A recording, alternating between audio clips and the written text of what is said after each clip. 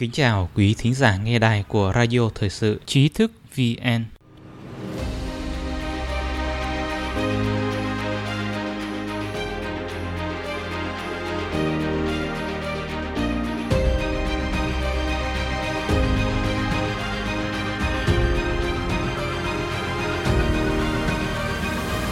Hôm nay chúng ta cùng đến với bài viết của Trương Minh. Nghị sĩ Úc Bernie Finn, những ai thân cận với Đảng Cộng sản Trung Quốc đang rất nguy hiểm.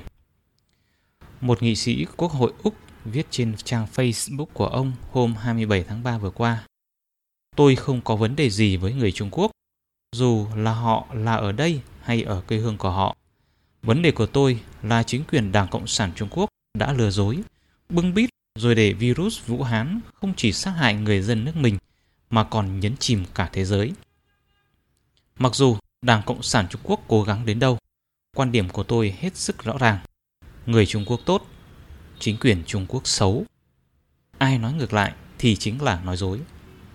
Đây là bài đăng thứ 3 trong tuần của ông Bernie Finn, Ủy viên Hội đồng lập pháp bang Victoria, lên án Đảng Cộng sản Trung Quốc đã gây ra đại dịch virus corona. Bình luận này được đăng lên 3 ngày sau khi ông trả lời phỏng vấn của một phóng viên Minh Huệ tại Melbourne, và ông nói cộng đồng quốc tế cần chung tay giải thể Đảng Cộng sản Trung Quốc một cách hòa bình. Nhiều người dùng Internet tán đồng bài đăng hôm 27 tháng 3 của ông Finn. Có người viết: "Chính quyền Đảng Cộng sản Trung Quốc là xấu. Cảm ơn ông đã cho mọi người biết." Một người khác viết: "Nói hay lắm, phải có hành động gì đó để thế giới rút ra bài học từ sự việc này. Hy vọng chúng ta không phải học lại khổ sở như những gì chúng ta đang trải qua lúc này." Một bài đăng viết: "Quan điểm của tôi là virus này vẫn còn ở Trung Quốc kia và chính quyền Trung Quốc vẫn đang che đậy. Tôi không biết luật quốc tế có sự kiện một quốc gia vì tắc trách mà gây ra thiệt hại không." Tuy nhiên, cũng có bài đăng của các đặc vụ thân Đảng Cộng sản Trung Quốc đồng quan điểm với hãng thông tấn nhà nước Tân Hoa Xã. Tuy vậy, những người bình luận khác cũng có thể nhận ra họ. Một người chỉ ra rằng chỉ trích chính quyền không có nghĩa chỉ trích người dân. Cần nhận rõ sự khác biệt này. Trước bài đăng hôm 27 tháng 3, ông Finn đã đăng 2 bài lên tiếng quan điểm của mình trước việc che đậy thông tin của Đảng Cộng sản Trung Quốc về đại dịch. Ngày 21 tháng 3, ông đăng thông điệp sau đây bằng chữ trắng trên nền đỏ: "Chính quyền Cộng sản Trung Quốc không phải là bạn bè của Úc, có thể minh chứng được điều đó, vì thực sự lần này đã đi quá đà rồi. Chúng ta đừng bao giờ tin nó nữa." 2 ngày sau, ông đăng thêm một thông điệp: "Thế giới không bao giờ có thể dung thứ cho Đảng Cộng sản Trung Quốc vì nỗi đau to lớn mà nó giáng xuống tất cả chúng ta. Nó lừa dối, nó che giấu, nó đã để virus Vũ Hán vượt khỏi biên giới của nó. Chúng ta không bao giờ quên được điều đó." Trong vòng mấy ngày sau, hàng ngàn người đã chia sẻ bài đăng ngày 23 tháng 3 của ông Finn, và một số người để lại bình luận. Một bình luận phản hồi: "Cảm ơn ông đã nói lên sự thật.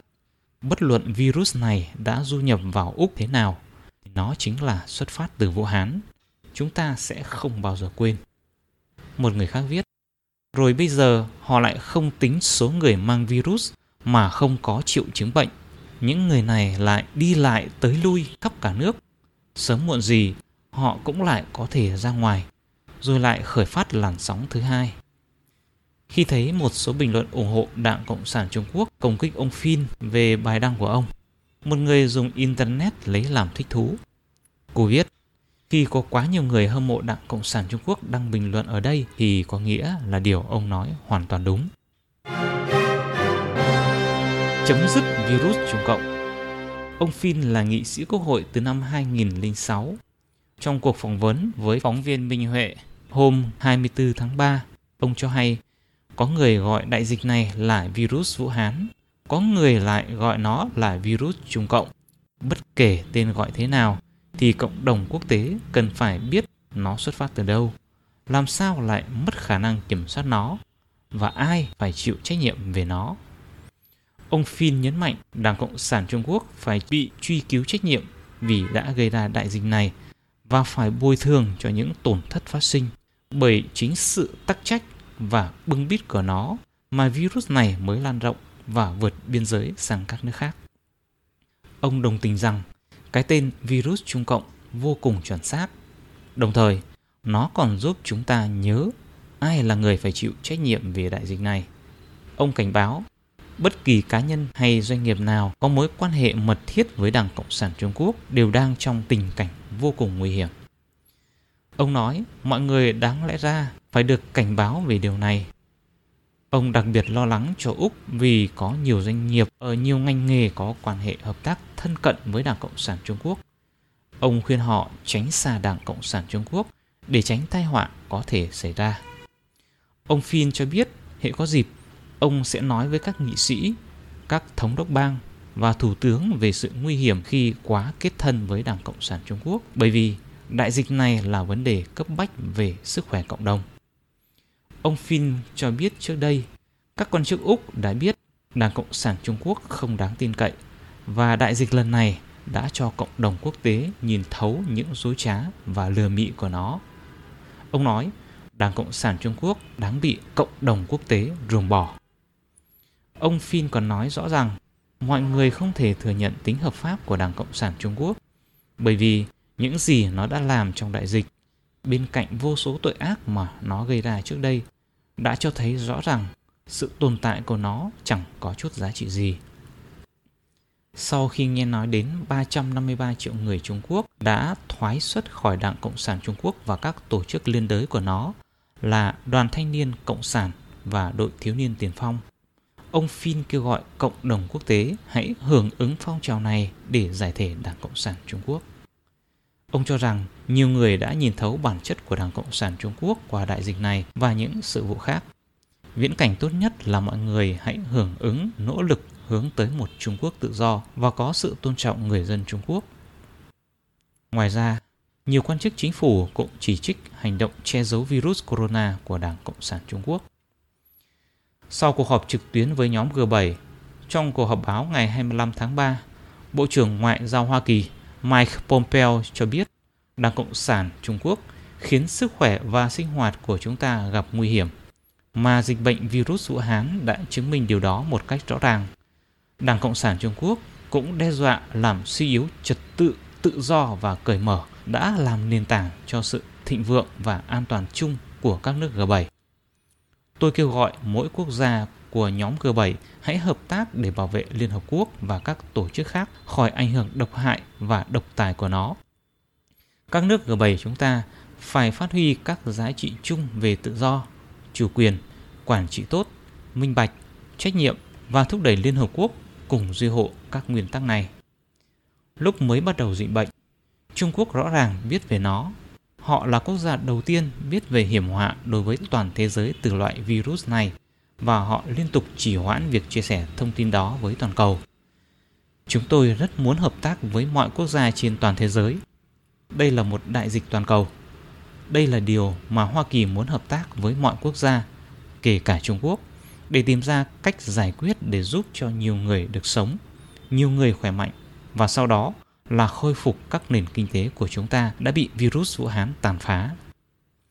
Ông cũng nói rằng lúc này không phải dành cho những lời buộc tội và truy cứu trách nhiệm, nhưng sẽ có một thời điểm thích hợp sau khi chúng tôi tìm ra cách giải quyết cuộc khủng hoảng này. Sau khi chúng tôi tìm ra cách để vực dậy các nền kinh tế, sẽ có lúc mà thế giới truy cứu trách nhiệm đối với những gì đã xảy ra. Trước đó, hôm 24 tháng 3, đại diện Hạ viện Jim Banks và St. Martin đã đề xuất một nghị quyết nhằm lên án cách xử lý sai lầm của Đảng Cộng sản Trung Quốc đối với dịch bệnh virus corona.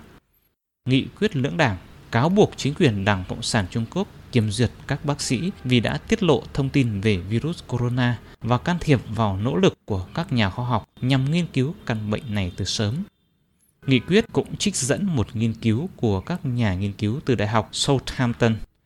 Họ đã dự đoán rằng nếu Trung Quốc bắt đầu hành động sớm hơn 3 tuần, sự bùng phát của virus corona sẽ giảm 95% trên toàn cầu. Vài ngày qua, chúng tôi nhận được rất nhiều tin nhắn từ độc giả trong nước phản ánh họ không thể truy cập đọc tin của Trí thức VN như bình thường. Điều này thật đáng tiếc. Chúng tôi mong rằng quý vị sẽ cài các phần mềm VPN vượt tường lửa vào điện thoại và máy tính của mình. Điều này người dân đại lục đã phải làm từ rất lâu rồi, hoặc quý độc giả có thể tải ứng dụng mobile Trí thức VN để đọc tin cho thuận tiện. Quý thính giả có thể truy cập trang web tri thức vn.net để đọc được nhiều bài viết về thời sự của chúng tôi hơn. Đừng quên nhấn subscribe, đăng ký kênh của Trí thức VN và để lại bình luận bên dưới. Xin chào và hẹn gặp lại.